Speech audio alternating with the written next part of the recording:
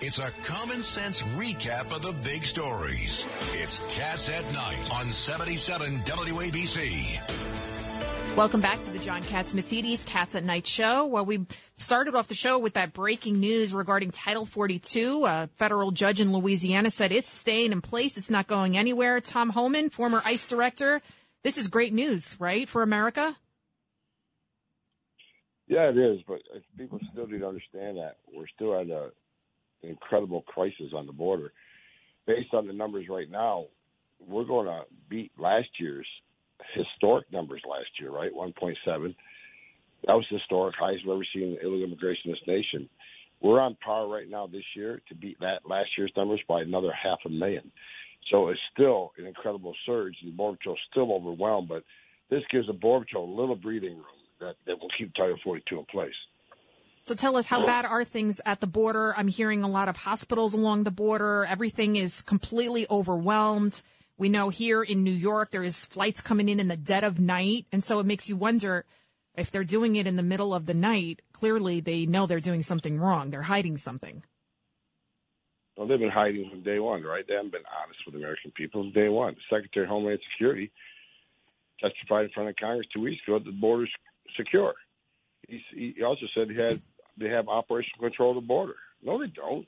I mean, all I got to do is watch the videos on the Fox network and see they don't have operational control. Since Joe Biden became president, they got over 700,000 gotaways. These are people that crossed the border and weren't apprehended, and they caught them on camera or drone traffic or sensor traffic the border couldn't respond to, but they still recorded it. 700,000. If you take into account, they admitted they arrested 42 people on the terrorist screening database. How many of the 700,000 are on that same database? So this is a huge national security issue on the border. And I'll say something else. They say these policies are more humane than Trump. Wrong. More migrants have died on U.S. soil under President Biden's first year than any year I can remember. My 35 years, over just below 700 migrants have died. We got over 100,000 Americans have died from drug overdoses, and most of it's fentanyl. And DEA says 95% of that fentanyl is coming across the southwest border. How? Why? Because 50 to 70% of the border agents are no longer on the line doing their job. They're in processing centers, processing families, changing diapers, making baby formula. So this is as bad as it gets. And the gotaways in concerns me the most because we don't know who the hell they are or where they're at. We have in the studio with us, sir, Scott Pruitt, who is the former Attorney General of Oklahoma and running for the U.S. Senate in Oklahoma now. Scott, how bad is the problem in Oklahoma? You know, people think, and Thomas can speak to this. They think it's just Texas and the border, but it's all the states in that region that are impacted adversely by what's going on the border. And there's great awareness by citizens in Oklahoma, John, with respect to these issues, and great concern to the points that Thomas is making. So, look, it's a constant campaign issue. It's constantly being discussed about, along with inflation and energy and the rest.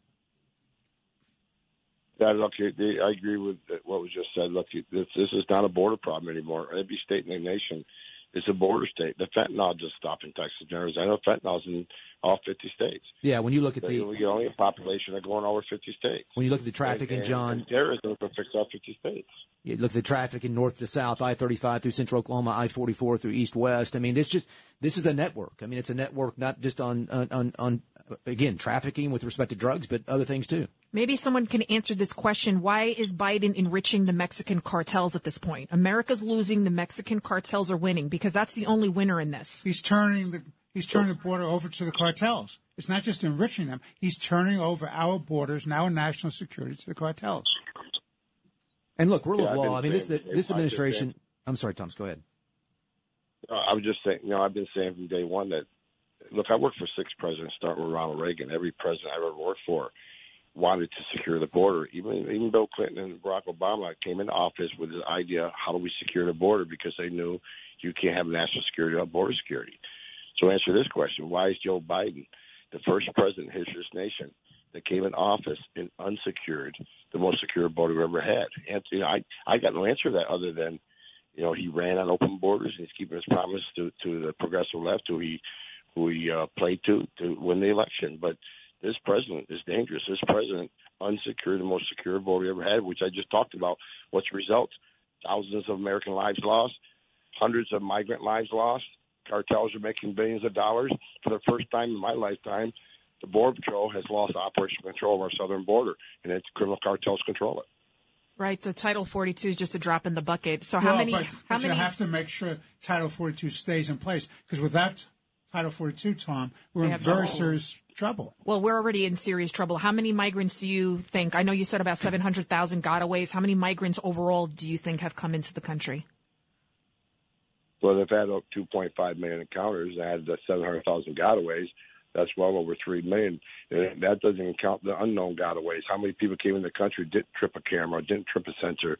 Most of the borders don't have cameras and sensors, so we have no idea. But the scary thing is that this administration has not done one thing to slow the flow. And, ma'am, if Title 42 is important, don't get me wrong. But if the Secretary really wanted to secure the border, he put the Remain in Mexico program back in the way he was ordered to do by the federal courts, and also part of that lawsuit. We've been suing him. We won that lawsuit. Federal judge says you must reinstate the Remain in Mexico. He's running at about 5% what the Trump administration did. So if he really wanted to secure the border, he put the Remain in Mexico program back in. But since he isn't, he ought to be held in contempt of court because the federal judge ordered him to do it, and he's not doing it. He's mad as hell. And we're all mad as hell. We're all mad as hell. We can't take it anymore. Mad as hell, and I'm not going to take this anymore. So what can we do, Tom Homan? Well, we're out of time. And Tom Homan, we're going to have you back because the American people want to hear what you have to say. And I want to thank Tom Homan. Thank you for what you're doing for the American people. Keep us safe.